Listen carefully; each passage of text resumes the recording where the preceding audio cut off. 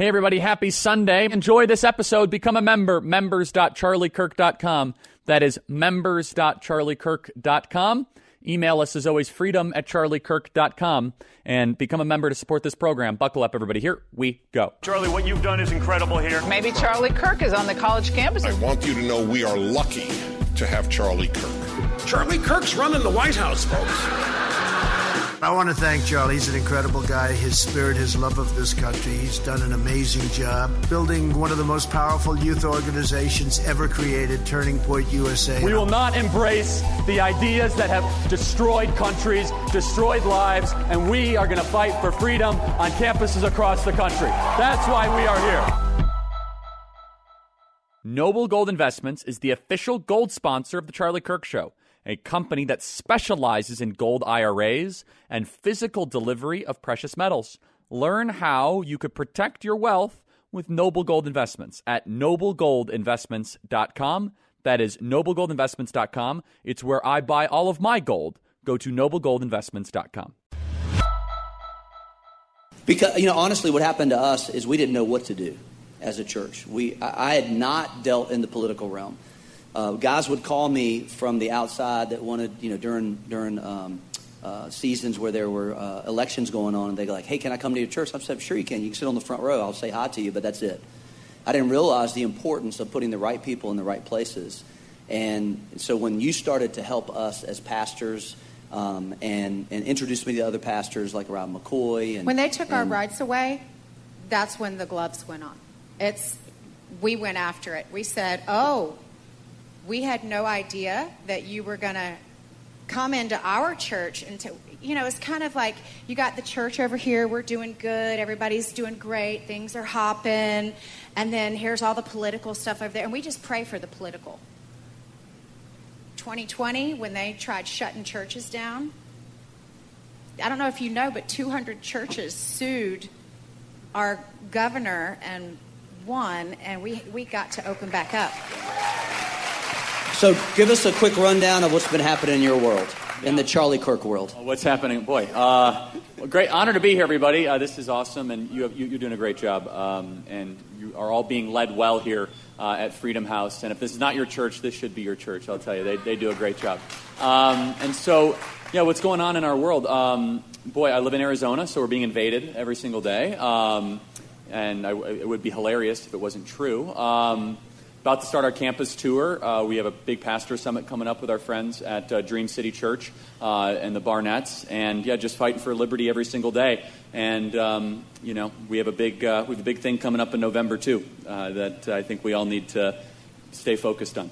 Let's talk about that for a minute. Tell us about whereas I would say the majority of people in this room are believers, Christians, conservative, obviously.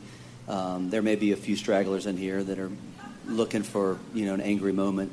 I'm glad you're here. Yeah, honestly. I know. I'm glad. I we could change their mind. Hope you meet Jesus.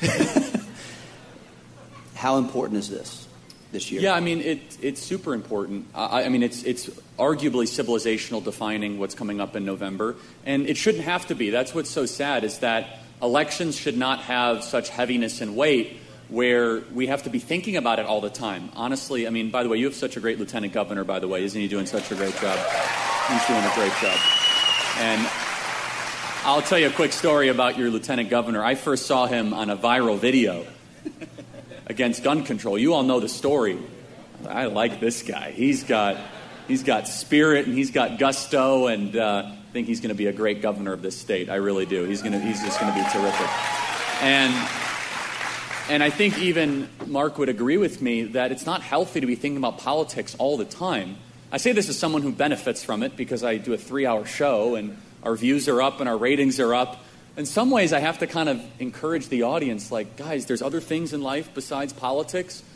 But the reason why that politics has become so important is that we have one political party or one political movement that wants something so against the American tradition. And I could just go through, or just, you call it common sense, just honestly what is right and wrong. They're arguing that we shouldn't have a border. They argue that kids can decide for themselves and as far as what gender they are, and they can go under irreversible damaging surgery. They are arguing for post-birth abortion.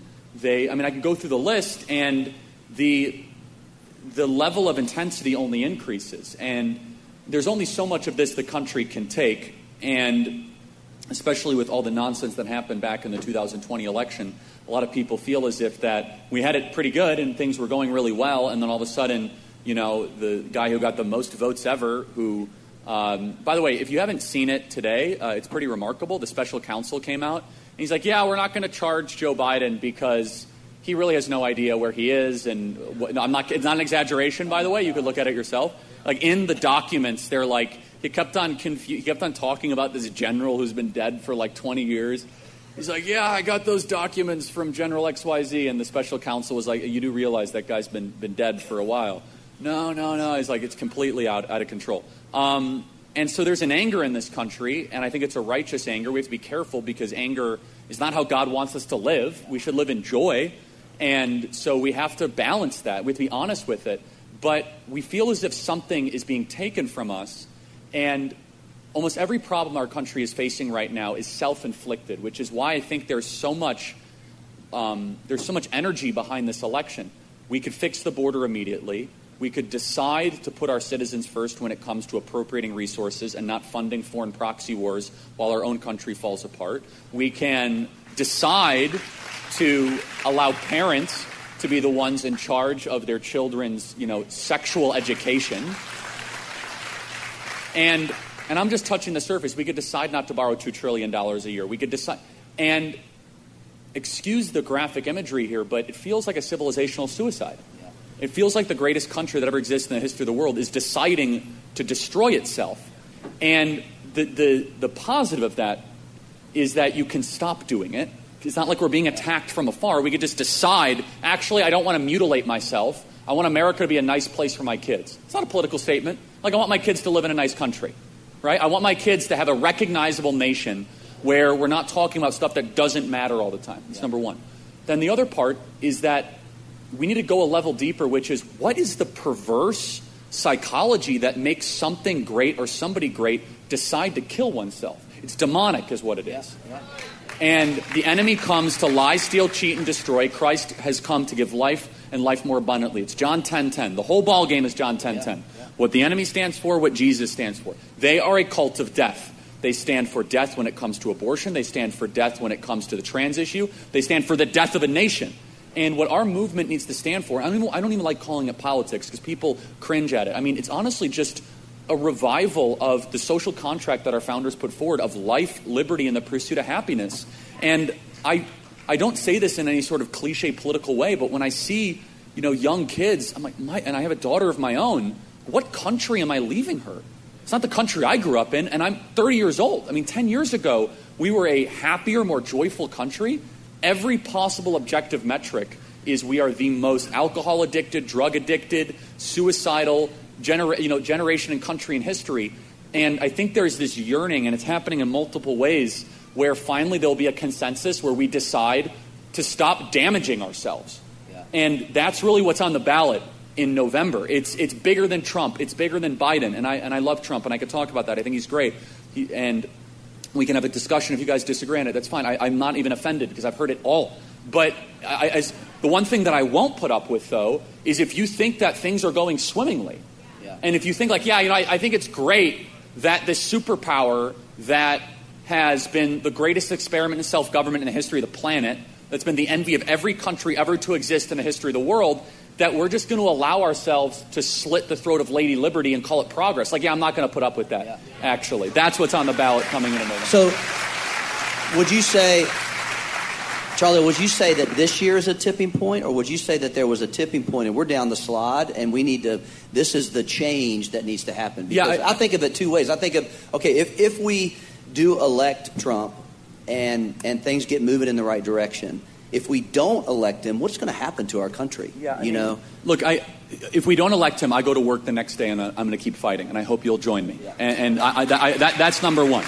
So I can't stand fatalism. It drives me nuts. maybe I will say this, we have so many blessings in this country. We have awesome people. We have gritty people. We have natural resources. We, we're basically bordered by two countries that don't necessarily hate us, even though we're being invaded by one. But the point is that we're such a unique superpower that most superpowers have enemies that are just a couple hundred miles away, or they don't have access to natural resources. So the ability to recover as a nation, God has given us so many second, third, fourth, fifth, and sixth chances. So I'm not going to play into fatalism, but yeah, it certainly makes the chance of a decent country less likely. And at the same time, I'll push back, and I don't mean this as an insult, but there are some people that are baby boomers, and they'll tell me, Charlie, America will never collapse and never fail because we've been through worse before. And I don't know where this insane line of thinking came from, but anything can collapse and fall. And that kind of pride, by the way, is asking for God to topple you as the greatest nation, okay? In fact, maybe we should have some humility and be like, wow, we might never have a great country again. And only by the grace and glory of God can we have this country get back to a place of righteousness. And so it's hard for me to assess, Troy, because my attitude is always, what do I do? And I'm a fighter, and I'm in the arena, and I try to organize, I try to tell the truth, and my goal is to try to get all of you to act in the same way and to try to fight in your own arena and build a platform. But yeah, you can only sustain 8 million foreigners coming into your country every 4 years. It's just, you can't live through that for much longer, right? The dollar's on the brink of collapse. We have like a lost generation that came out of COVID. And then I think another pent-up piece of frustration, I came here while COVID was still raging, right? We had a super spreader together. It's granny killers. Granny killers. Oh, is that right? Granny killers, yes. Honestly, like, where are the tribunals for the people that locked down our country? Like, I don't say that lightly. You know what the true insurrection was? The insurrection was the lockdowns. Not a bunch of people. No, I mean, not a bunch of people with American flags taking selfies in the Capitol Rotunda, live action role playing as like a militiaman. Like, ooh, I'm really tough. You're not taking over anything, okay? You're not fooling anyone. And there were some really decent people there that didn't do anything wrong. They stepped in the Capitol and their lives are ruined. And we have to be like nauseatingly propagandized by the government. Oh, that was an insurrection. Worse than 9/11. Oh, you know what was worse than 9/11? The fact that there's hundreds of thousands of people that unnecessarily died alone in hospitals when treatments could have been given to them, like ivermectin, hydroxychloroquine, and intravenous therapy. Like, that's worse than 9/11. And if you say different, we'll shut you down. And destroy your life. We'll destroy your business. We'll destroy your life. And again, I don't want to come across as too bitter, because I could do this forever, but I do think I am reflecting and mirroring the attitude of the every American, because you see injustice after injustice and no justice rendered. Like, Fauci is not going to jail. He's not being held trial. Fauci is like a professor somewhere. And meanwhile, you see really decent people that might have got caught up in the wind of, like, for example, a guy by the name of Siaka Massaquoi, who's become a friend. He's a believer. He's amazing. Former Hollywood actor. He was there on January 6th. He took 2 steps into the Capitol, walked out. He's been hunted by the feds for 2 years. He's now been indicted on criminal trespassing. He's had to spend hundreds of thousands of dollars of legal fees. By the way, a lot of these defendants kill themselves. It's a terrible thing. And, like, that's the focus of our federal government, as if that's the threat to our country. Okay, we're being invaded on the southern border, and you have this amazing patriot who loves the nation, who takes a couple steps into the people's house and comes out and now has to stand federal trial and was arrested at Burbank Airport with his pregnant wife, like, hyperventilating next to him. Like, I'm sorry, whatever regime that is an evil regime that does that. And the videotapes proving him innocent have disappeared. They've been destroyed, and the whole lies that are being fabricated. And that's one of the things that we really are trying to tell the church on. Understand, when you are standing up for what's right, the news media is going to come after you. They're going to make up stories. They're going, we're all racist, misogynist, bigot, homophobes. I've never been attacked by the media. Right? Ever. Sterling record. Yeah, if you Google me, it's terrific.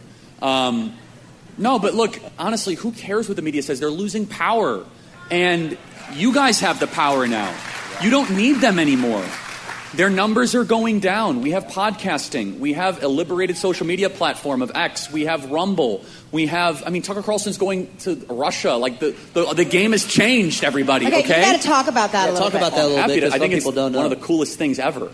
Not because I love Putin. I don't like Putin. I caught the first half of the interview, and, like, Putin, like, meanders for 30 minutes about, like, abstract Russian history as if, like, the American audience that Tucker is, representing really cares about. Literally, he's like, and then in 949, Nicholas the Tsar. And I kid you not, when you watch the interview tonight, it's like, really? And he goes on for and Tucker almost loses patience. He's like, I'm not sure why this is relevant. And Putin responds like, oh no, I'm getting there. And then in 1311, we recut. And in some ways, it was actually really interesting because he gets painted as this madman, megalomaniac, Putin or whatever. Again, I don't like him. He doesn't believe in a free society. I want a free society. You want a free society. He believes in something completely different. But also, I didn't walk away thinking that we should go to war against this guy, right? I didn't walk away thinking that that's the greatest threat to the homeland, right? I look at him basically as this guy who's overseeing a declining population of an antiquated governing model, who's really interested in reclaiming something that a document from 500 years ago says that he has. Okay, have at it. I don't like that you invaded Ukraine, but we're also being invaded. Let's stop sending $250 billion over there while our country's getting overrun, right? Yeah. And by the way, let me just say that it is a moral crime what the American government did, because what we did is we gave false hope to the poor people of Ukraine. And we said, we're going to give you weapons and all this stuff. We're going to be there to the bitter end. We never meant that. We used them as human shields for our own Western pride. There is now more and more credible reports that Tony Blinken went via Boris Johnson and obliterated a peace deal that could have ended this war before it really started. Hundreds of thousands of people died. And so, I think it's great that Putin goes. That Tucker went and interviewed Putin. And I think that we should also, I think we have a moral right in the West to see who our government is trying to start a nuclear war with. Yeah. Right? I think that, and you should be your own judge. Again, I didn't walk away fearing him. He just kind of seems like, how do I say this? Like the guy that can't stop talking about the old war stories from the 1960s and 70s. And I don't mean that in a negative way. He's so attached to a memory of the Soviet Union. I'm supposed to think that this guy's going to take over the world. It's like he goes 45 minutes talking about history in 990. You guys can see the interview for yourself, but I think it's good. I think it's positive. I think that the entire American government foreign policy posture towards Russia has been wrong. I think Donald Trump had it right. Donald Trump didn't want to be friends with him. He didn't want to be enemies. He just didn't want to be overly into a quagmire with the number one oil-producing country on the planet that has nuclear weapons that could be used as a hedge against China. Yeah. And because of that, Putin didn't invade Ukraine when Trump was president. And so, but one of the reasons why the Western media is now talking about arresting Tucker Carlson when he comes back to America for even conducting the interview is and this is kind of a lesson that I can take away. Because they couldn't get the interview. Yeah, no, that's true. I think it's even deeper than that, though. I think that when you talk, you all of a sudden de-radicalize a population. I can say this from being on college campuses, that when I have long conversations with these bitter activists, they tend to not be as fired up afterwards. And with some rare exceptions. And I think that the media would be super worried that all of a sudden the lies they've been telling us about Russia might actually come to an end. And the American people might kind of shrug their shoulders, be like, okay, don't love the guy, but why is this the number one threat that I have to go watch every single day? Yeah. And that is an existential threat to their power. I think it's a good point. I've watched those movies all the time where they say, don't go outside. You're not allowed to go outside. Yeah. And so they keep everybody inside, but there's really nothing going on outside. And so they just keep them locked in this place and scared to even think about it. And Tucker just opened the can and said, hey, listen, we don't have to be scared of this. This is okay. I haven't watched the interview yet, but I can't wait to watch it. Talk about the borders a little bit, because I think a lot of people think that it's just one group of people that's coming over. And I was having this conversation with Pastor Steve, because he's in New Mexico, and Luke, who's in Arizona. And because I don't think people really realize that the majority of people that are coming over are not families. They're not moms and kids. They're 18 to 24, 18 to 25-year-old, and they're not Mexican. Yeah, and that's important for us to understand. And our role as Christians, as the church, and our role as real Americans in understanding this. Yeah, this is a super important point. We live in a border state. I do in Arizona. Basically, every state is a border state now. Every single state is being impacted. What's happening on the southern border. And these are fighting-age males that are coming across the southern border. A small percentage that we see are families and all that, and even they, are still trespassing and invading into our country. But when all of a sudden you have people that are speaking fluent Arabic and they look into the camera and they say, hey, everyone's going to know who I am very soon, using language that the 9/11 hijackers and bombers used, and it just begs the question, are these people, are we being invaded where there's going to be sleeper cells in the interior of the United States? And I don't have to speculate too much. Just look what's happening in New York recently. I mean, if you haven't seen the story, I encourage you to look at it, especially if you're, a liberal watching this. I think it actually might change your mind. You have, these groups of thugs that come in and they beat up these police officers, and they're let out with no bail. And while they're let out, they're giving the middle finger to the camera as if I hate you. And it is so grotesque, and they're pushing America to a breaking and a boiling point. There's only so much of this that we can take. But I want to make sure we emphasize, I don't think the church talks about the border enough. There's a lot of virtue signaling that goes on at times where people say, America's a bad country because we once had slavery. Slavery is evil and awful. By the way, there's more slaves right now in North America than there ever were back during the slave trade. You might say, well, what do you mean? Who do you think is coming across the border? These kids are purchased. They know exactly. And by the way, these are not random movements. Almost 90% of people coming across the border are tracked. They have a number. The cartel will follow them on the interior of the United States. If it's a young lady, they're almost assuredly being raped, and they're going to the sex trade, right, into prostitution in the interior of the United States, Atlanta, Houston, Dallas. And this is slavery. They are being purchased. Their flesh is being purchased for use. And some just come and they become laborers, and they send money back, and they have remittances. And there's very little concern from the American government at all. And if you don't believe me, go down to the southern border and see it for yourself. I will show you in Nogales. I'll show you in Yuma. I'll show you in Eagle Pass. In Yuma in particular, they have the river right there, Rio Grande River, and you can see the big Humvees, and the cartel guys have the binoculars, and they'll just kind of look exactly where to go. And this is what's amazing. When they tell people to cross the border, they're not telling them to evade Border Patrol. They're telling them to go into the hands of Border Patrol. They want to get caught. Well, most of them. Then there's the gotaways. Then there's the 400,000 to 500,000 people that scurry across with backpacks. We have no idea who these people are, right? We don't know what's in their backpack. Weapons, guns, bombs, drugs. Yeah. By the way, we have 115,000 fentanyl overdoses, drug overdoses, and nearly 60,000 fentanyl overdoses a year. And I think what drives all of us nuts is that, to kind of connect the Ukraine and the Russian thing with this, is that even if you're totally on Team Ukraine, I find it morally repulsive that our leaders have appropriated now $275 billion. They just approved another $95 billion, by the way, for a foreign conflict 5,000 miles away that does not have immediate bearing on our national security. And they can't even get their act together to close the southern border. And it is treason. It is an invasion. It impacts all of us. It's never happened before in the history of our country. And I just want to reiterate, it's intentional, meaning that this is the same way that we used to talk and we tell our kids, look at these pictures of these slave boats. We should teach the history of slavery. It's awful. Is that we have the new slave boats right now.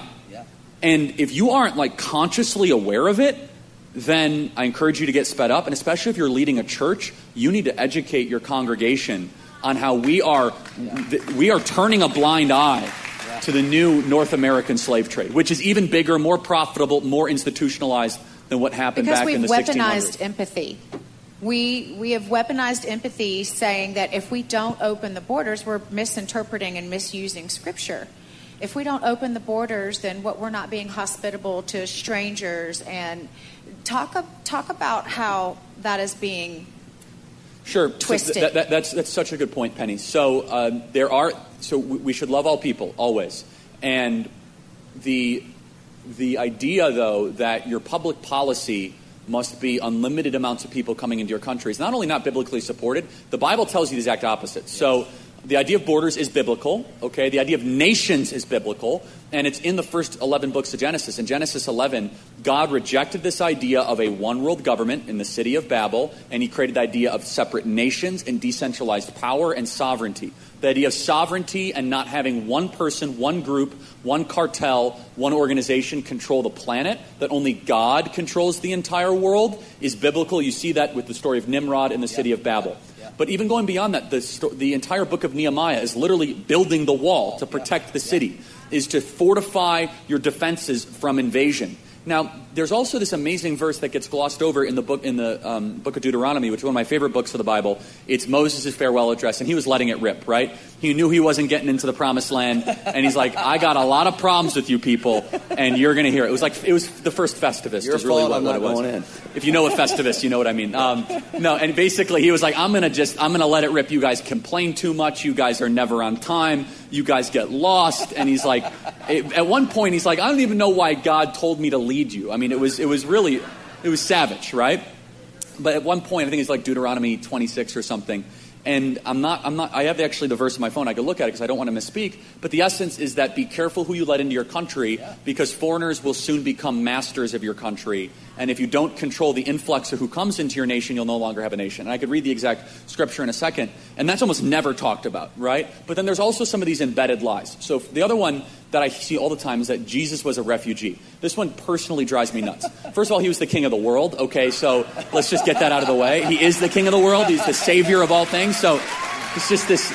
Secondly, if you want to be hyper-technical, no, he wasn't, okay? He went from one part of the Holy Roman Empire to the other part of the Holy Roman Empire, therefore not a refugee, same country. So he went to Egypt, which is technically under the control of the Holy Roman Empire, and same customs, same currency, same laws. A refugee is technically someone who leaves one country because they are fleeing persecution. Yes, he was fleeing persecution, but he found asylum within the same country, the same sort of code of conduct. So it just drives me nuts. It's like it's not even true, even if you were looking at it. So I hear this with people. Jesus was a refugee and he wouldn't want borders. Okay, it's so nonsensical. And I've never even heard that before. That's the first time I've ever heard. Who's heard that Jesus was a refugee? Raise your hand. The younger people, all the time. And again, this is how they. That's because you don't hang around liberals. All right, that's right. That's why you're so happy, Troy. That's right, exactly right. So I want to read this scripture because it's so amazing. And our founding fathers used that Deuteronomy scripture when they were setting the country up? That's all. Yeah, Deuteronomy 28. I'll read it in a sec. So it's a great point. So out of all the books, both secular and religious, that were quoted the most in the founding of the country, Deuteronomy was by far quoted the most. Because Deuteronomy talks about separation of powers, consent to the governed, independent judiciary. The form of our government is directly inspired from Deuteronomy. And it makes sense because Moses is basically telling, like, hey, Joshua, like, this is how you set up the government. You're about to get into the land of milk and honey. You're about to enter Canaan. This is how I recommend you set things up. And again, it wasn't Moses talking, it was God talking through Moses, but it was his farewell address. And so here's the verse. It's pretty remarkable. Foreigners who live in your land will gain more and more power while you gradually lose yours. They'll have money to lend you, but you'll have none to lend them. In the end, they will be your rulers. Deuteronomy 28:43. And so that's not always a quoted verse when it comes to this. And so the argument then they'll make, Penny, is they'll say, but don't you love these people? Yes, I do love the nearly 300,000 young girls that are currently being sex slaves in America that we are like told to care about. Well, you know how you care about them? You seal the border and you don't allow the cartel to traffic them into the interior of the United States. That's how you love those people. And borders are also a sign of humility. It's also a sign that we're not trying to take over the entire world. They're trying to create oneness of the planet, one currency, one language. They're trying to reconstitute the Tower of Babel. And the idea of a border is a direct threat to that. Yeah. The World Economic Forum wants a one world government. They want a globalist type experiment. And Christians are suckers for this. I got to be honest. I mean, not everyone here, but like a lot of churches, they're okay on the abortion thing, maybe. They're like totally silent on the LGBT thing, which we could talk about. But on the immigration thing, it's just I find it's one of the most scripturally and theologically flimsy issues where they're like, well, I really don't know how to deal with It's like the Bible is so clear, and every time immigration is mentioned in the Bible, it counts with assimilation and does it benefit the homeland? Assimilation and does it benefit the homeland? And yes, empathy is weaponized, which, by the way, empathy is not even a biblical word. It's a 1920s New Age term, right? Compassion is, and pathos is what it's a Greek term that it comes from. That's super wonky and abstract, but it's important because we should have sympathy, which means to go alongside of, compassion, which means to yearn for or to care for, and to be truly compassionate and caring and loving is to support the constitution of borders and to say that a nation state has a moral right to exist. And the final point I'll say on this, which I think is just incredibly important, is that it's about destabilization, and you're seeing that everywhere. And remember, God is a God of order. Yes. And we forget about this. And again, God is a God of love, and God is a God of order. Both those things are simultaneously true. And if you do not have order, well, then you have chaos, and Satan is an agent of chaos. And how do you get such chaos? You change the language. Did God really say that? Is that really what the authority is? Who's to say what God is? Who are you letting into your country? All these things they're almost ideological toxins that get introduced towards destabilization. God's hope for humanity is not chaos. It's not war. It's not strife. It's shalom. That's why it says in Jeremiah 29:7 that we must demand the welfare or the shalom of the nation that we are in, because your welfare is tied to your nation's welfare. I think that's what's so key, though, is they change the dialogue, because whoever controls the language controls the argument. And so it's not an unviable tissue mass. It is a baby that you've aborted. It's not a undocumented worker. No, this is an illegal. What they are doing is illegal. They came into this country illegally, and we can change whatever we want to make it slick, to make us want to swallow it. That's why it's not the strip club; it's the gentleman's club. When you market it and you flip it and you twist it and you turn it any which way you can to make it palatable and digestible, then that's how they're doing this, is they're using words against us, and sometimes we're not smart enough. Like why would you want to hurt grandmas? Why would you not love your neighbor? You must get the vaccine. If you don't do this, you're not loving your neighbor. Do you know how many Christians were duped? Because they were like, oh, well, I'm a Christian. I don't want to be unkind. Do you know how many Christians stay out of the fight? And how many pastors got behind the whole idea of getting vaccinated? Yeah, Black Lives Matter. They had no idea what was really going on. Yeah, and on the vaccine thing, I had strong opinions the entire time, and I know some of you probably got vaccinated. I do want to say, those of you that did get vaccinated, you were lied to, and you deserve better and justice, because there are so many people that have ongoing health issues because of this thing. And I don't like when people ridicule the vaccinated. I feel sympathy, because you were tortured, you were gaslit, you were lied to by medical professionals that should know better. This is an mRNA gene-altering technology. It is not a traditional vaccine. And now we are seeing spikes in turbo cancers, pericarditis, myocarditis. And if you ask any physician worth their salt and you say, are you seeing things you've never seen before in your career? They will all say yes, yes, yes, yes, yes, yes, yes. Like weird symptoms that all of a sudden are popping up in otherwise very, very healthy people. And I think that there needs to be people I think companies need to be bankrupted. I think people need to go to jail. There needs to be a truth and reconciliation committee for what happened regarding pushing on the vaccine. 100%.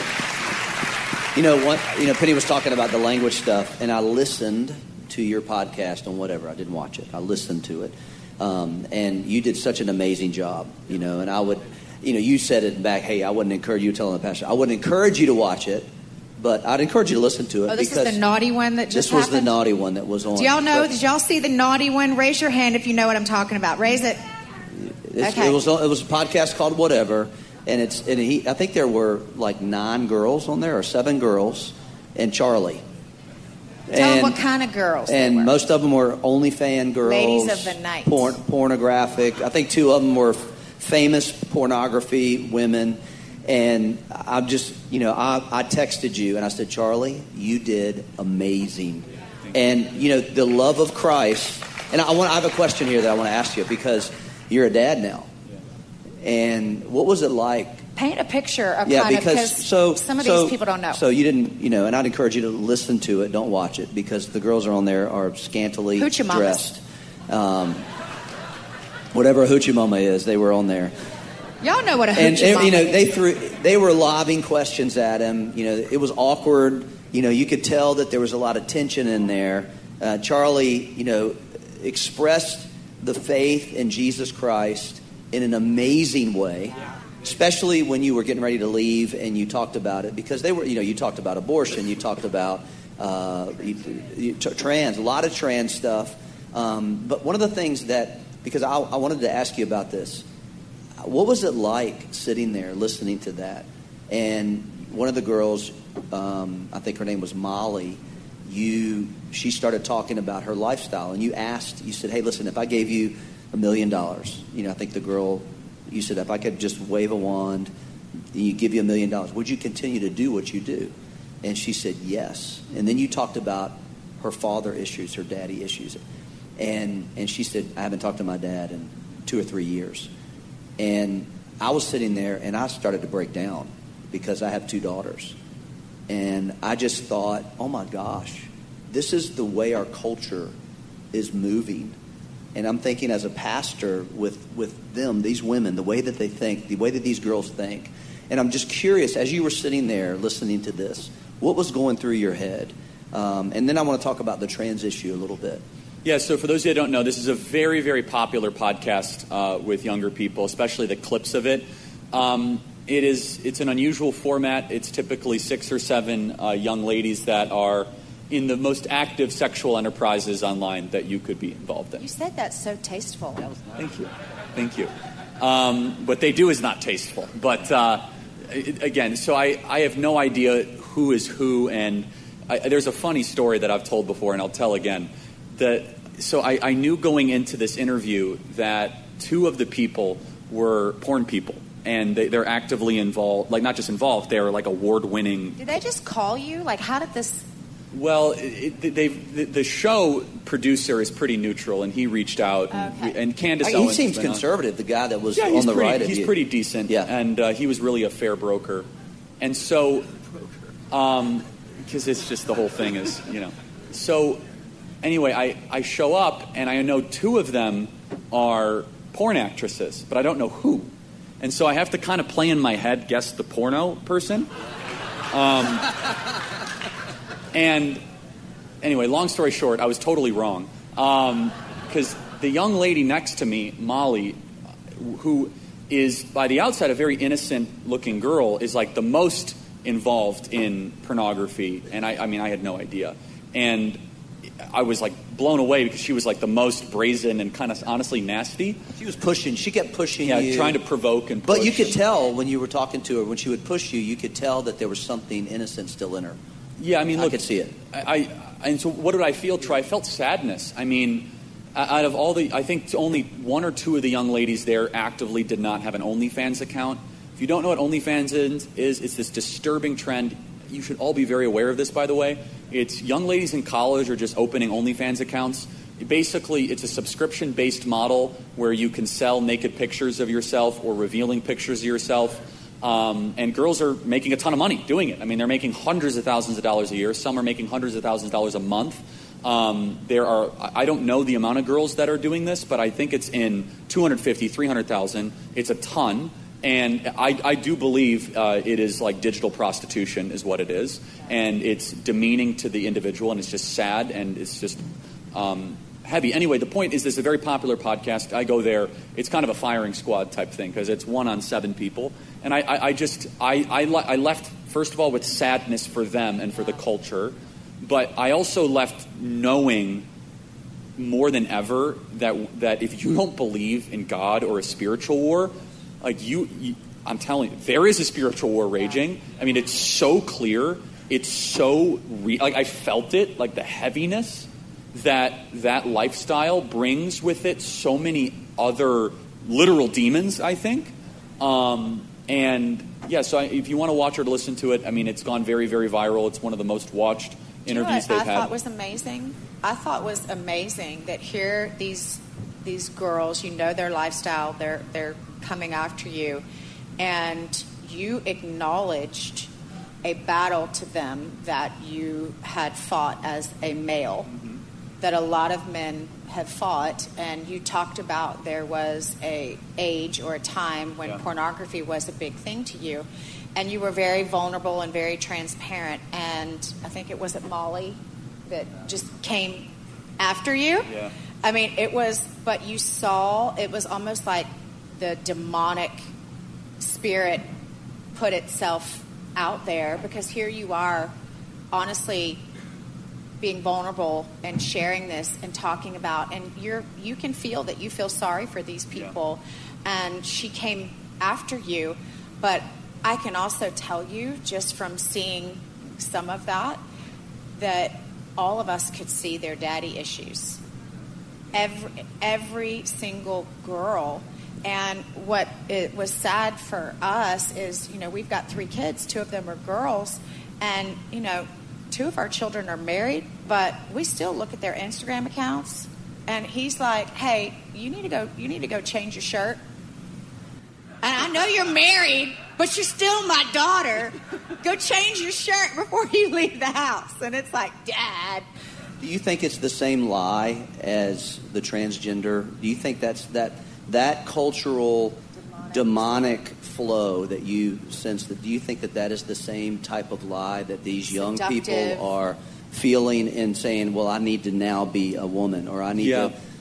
So that's a good question. So I also walked away. I knew this going in, but it was confirmation, and this is also what's at the root of the trans thing, which is that me, the most important thing in the world. And that is at the root of a lot of the justification of sexual sin, and also at the root of the trans agenda, which is that I'm the most important thing. There's no one that can tell me what it can do. There's no objective truth. There's no transcendent beauty. There's no duty. There's no virtue. There's no obligation, right? It's just me, and who are you to tell me that I can't do what I want to do when I want to do it? And that is such an attractive one-liner for a young person, because it feels right. Yes, I am in charge of it. And that is at its core Luciferian, at its core demonic. It is from the pit of hell. First and foremost, we're made in the image of God, breathed life in from the divine. So our life is on loan from the divine. And so it's not all about you, is that we have an obligation to something much bigger than us. And secondly, that how on earth are you ever going to understand love? And I did talk about love on the podcast, which was one of my favorite aspects that I would encourage you to watch this part. I asked them, what is love? I know that's funny. There's a song that says that. But I said, what is love? And they couldn't really give a definition, right? They were like, love is an emotional connection, or love is really good physical interaction. And again, we as Christians, we know that the Greeks had tons of words for love, but the one that is very popular is phileo, brotherly love. You get this Philadelphia city brotherly love, or a love that you have for a brother. Storge, which is mother or father for a kid love, which is completely different than brotherly love. There's also eros, which is love you have for a romantic partner, very sexual love, but also it's deeper than that. It's like kind of a soul connection. But then there's agape, which is the ultimate form of love. For God so agape the world, which is self-sacrificial love, that you would give your life for another. And they've never heard this concept before. And of course they haven't, because they've only been living for themselves, and that's a very empty existence. And if I had to, summarize why is it that, Gen Z is the most suicidal, depressed, alcohol-addicted generation in history, is because they're just living for themselves. They're not living for something above themselves. They're not living for something greater than themselves. And there is something greater than themselves. You're just a small part of this massive unfolding plan. And the trans agenda is a weaponization of the me, I belief system, where it's that I can change my form based on an act of the will. That I wasn't designed, I wasn't made, I can basically start afresh and start new. And if I feel a certain way, I can kind of go through the Build-A-Bear workshop, and I can reconfigure myself. And by the way, what hubris and pride to think that, first of all, that you can redesign yourself. Secondly, no, you can't. Chopping off your your parts. Penis, you can say it. It's Freedom House. All right. Go ahead. Just chopping it off doesn't change who you are. It just makes you a eunuch, okay? So it doesn't make you a woman. Yeah, it makes you a eunuch, right? So it's a completely different thing. We have a word for that. They're all throughout the scriptures. Okay? My dog's a eunuch. Your dog's a eunuch. That's great. But I have very strong opinions on the trans thing.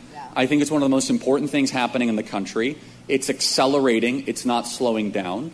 We're getting very close to a place that if you count lesbian, gay, bisexual, trans, which I actually think they are connected, and I could tell you why. Some people say, they need to be separated.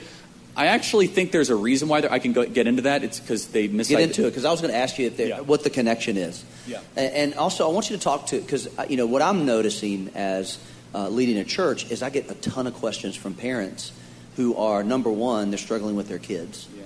Yeah. Starting to say, well, I think I might be a girl, or I might be a guy. Or their kids have friends and they don't know what to do with them. Right. They don't know how to handle that conversation. So talk about the connection and then get attention. So I want to the parent thing is super, I don't want to forget that. So I'm going to start there and then I'll get into the connection. So the parent thing, I encourage all of you to read. She's like one of my all-stars, Dr. Miriam Grossman, Lost in Transnation. There's a specific chapter where she goes through, and by the way, she's actually a pediatrician, and she is a child psychiatrist. She's not one of these goofy people on TV that just writes about this stuff abstractly. She's actually treated and is treating children, okay? That is very, very hard to find.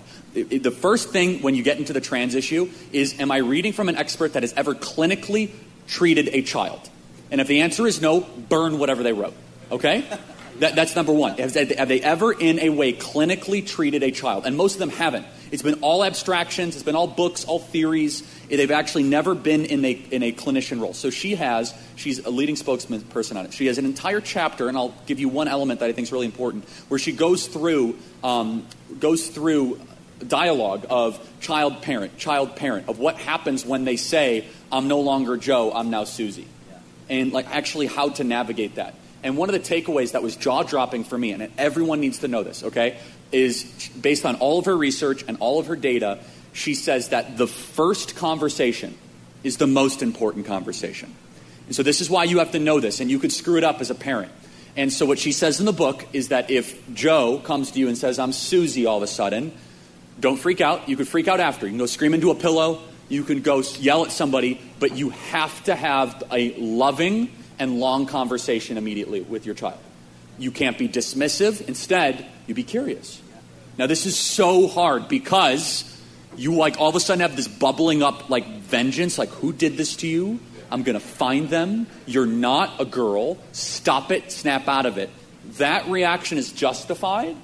You can manifest that feeling in a much more effective way. Because if you screw it up, they'll immediately turn off to you, and they'll go to somebody else, and they'll be on hormone blockers in 6 weeks. Okay? So instead, you be really curious, oh, that's so interesting. Tell me about that. And you just are silent. You allow the silence, oh, well, I really think I'm a girl. Where'd you first have that thought? Because that's new to me. Well, I was really lonely, and I was flipping through TikTok, and I saw, all of a sudden, you'll start to get to the bottom of it, and you become their thinking partner. But at the end of the conversation, you say, hey, I'm here for you, but here's what I'm not going to do. I'm not going to call you by a different name, and I'm not going to call you by different pronouns, but I am going to be your thinking partner, and I love you, and let's have a conversation on this tomorrow, okay? And the kid feels like they have a partner that they could still seek refuge in, and then they walk away, then you go scream in the pillow, and you freak out. And that's fine. Yeah, absolutely. Okay? That is incredibly important, everybody. Yep. Because here's how it usually happens. Incredibly combative, and you're fighting with a 15-year-old who, by the way, most transitions in the teens are girl to men, a girl to boy. And by the way, you can't transition, but it's a girl butchering herself to think she's a boy, which means you're dealing with a hyper-hormonal young lady who will only dig in and find a different figure, okay? The vast majority of those transitions are females. So if you have a young girl at home, they're at risk. I hate to just scare you. They're at risk, okay? The young boy thing is still a problem, but they actually manifest more after the age of 18, less so than under the age. The data is really remarkable. But the book that Dr. Miriam Grossman puts forward is you must understand that there are big lies embedded. And one of the worst things you can do is take your child to one of these gender butchering clinics that call themselves healthcare, okay? in a matter of hours, they will do some sort of peripheral diagnosis, and they will give them testosterone replacement therapy, Lupron, hormone blockers, irreversible damage to them, and even suggest mastectomies or suggest breast removal. I mean, we're talking about some of the most aggressive surgical interventions, and this is not a little bit. This is happening. We don't know actually how many kids are on this, but we know it's such a social contagion and phenomenon. So I could talk about that at length, but if that even touched one parent out there, that you might get a conversation soon, then it was worth me going through all of that, okay? So that, just to repeat, the first conversation is long, is loving, and you're curious, okay? But you do not compromise at the end of the conversation on pronouns or names, but it's long, it's loving, it's curious. Okay, so what is the connection between lesbian, gay, bisexual, trans? Because some people say, I don't understand how all these things fit. They're completely different. Yeah. On the surface level, that is technically true, but if you listen to the homosexual activists, they will say that being gay is my identity. It's who I am, and it can never change. The trans people say, being a boy is who I am, it's my identity, and it cannot change. The way that the homosexual activists used to talk about it in the 70s and 80s is that I have gay thoughts and feelings, and I act on them with gay behavior. Yeah. That's completely different. It went from a movement that I have feelings and behavioral patterns and action to now it is who I am, it's in my DNA, it's in my fiber, it cannot change, and no matter what you do, it's like my skin color. And so therefore, as we've conceded the ground, as we call it, well, you are gay, instead we should say, again, I get a lot of hate mail for saying this, but it's true, instead you should say, well, you're struggling with same-sex attraction. That's a completely different thing. Right. Saying that you're struggling with same-sex attraction means that it's a behavior. And they'll say, well, it's just not fair. It's how I was born, and I have to act on it. Now, we as Christians, we shouldn't give an inch on this. There's some people here that are struggling with alcoholism. Yeah. You're struggling with gambling addiction. You're struggling with gossip. You're struggling with pride. We should not give an inch to some sort of sin and allow your sin to become your identity. Yeah. That's how we get Max instead of pedophiles. Minor attraction person, right?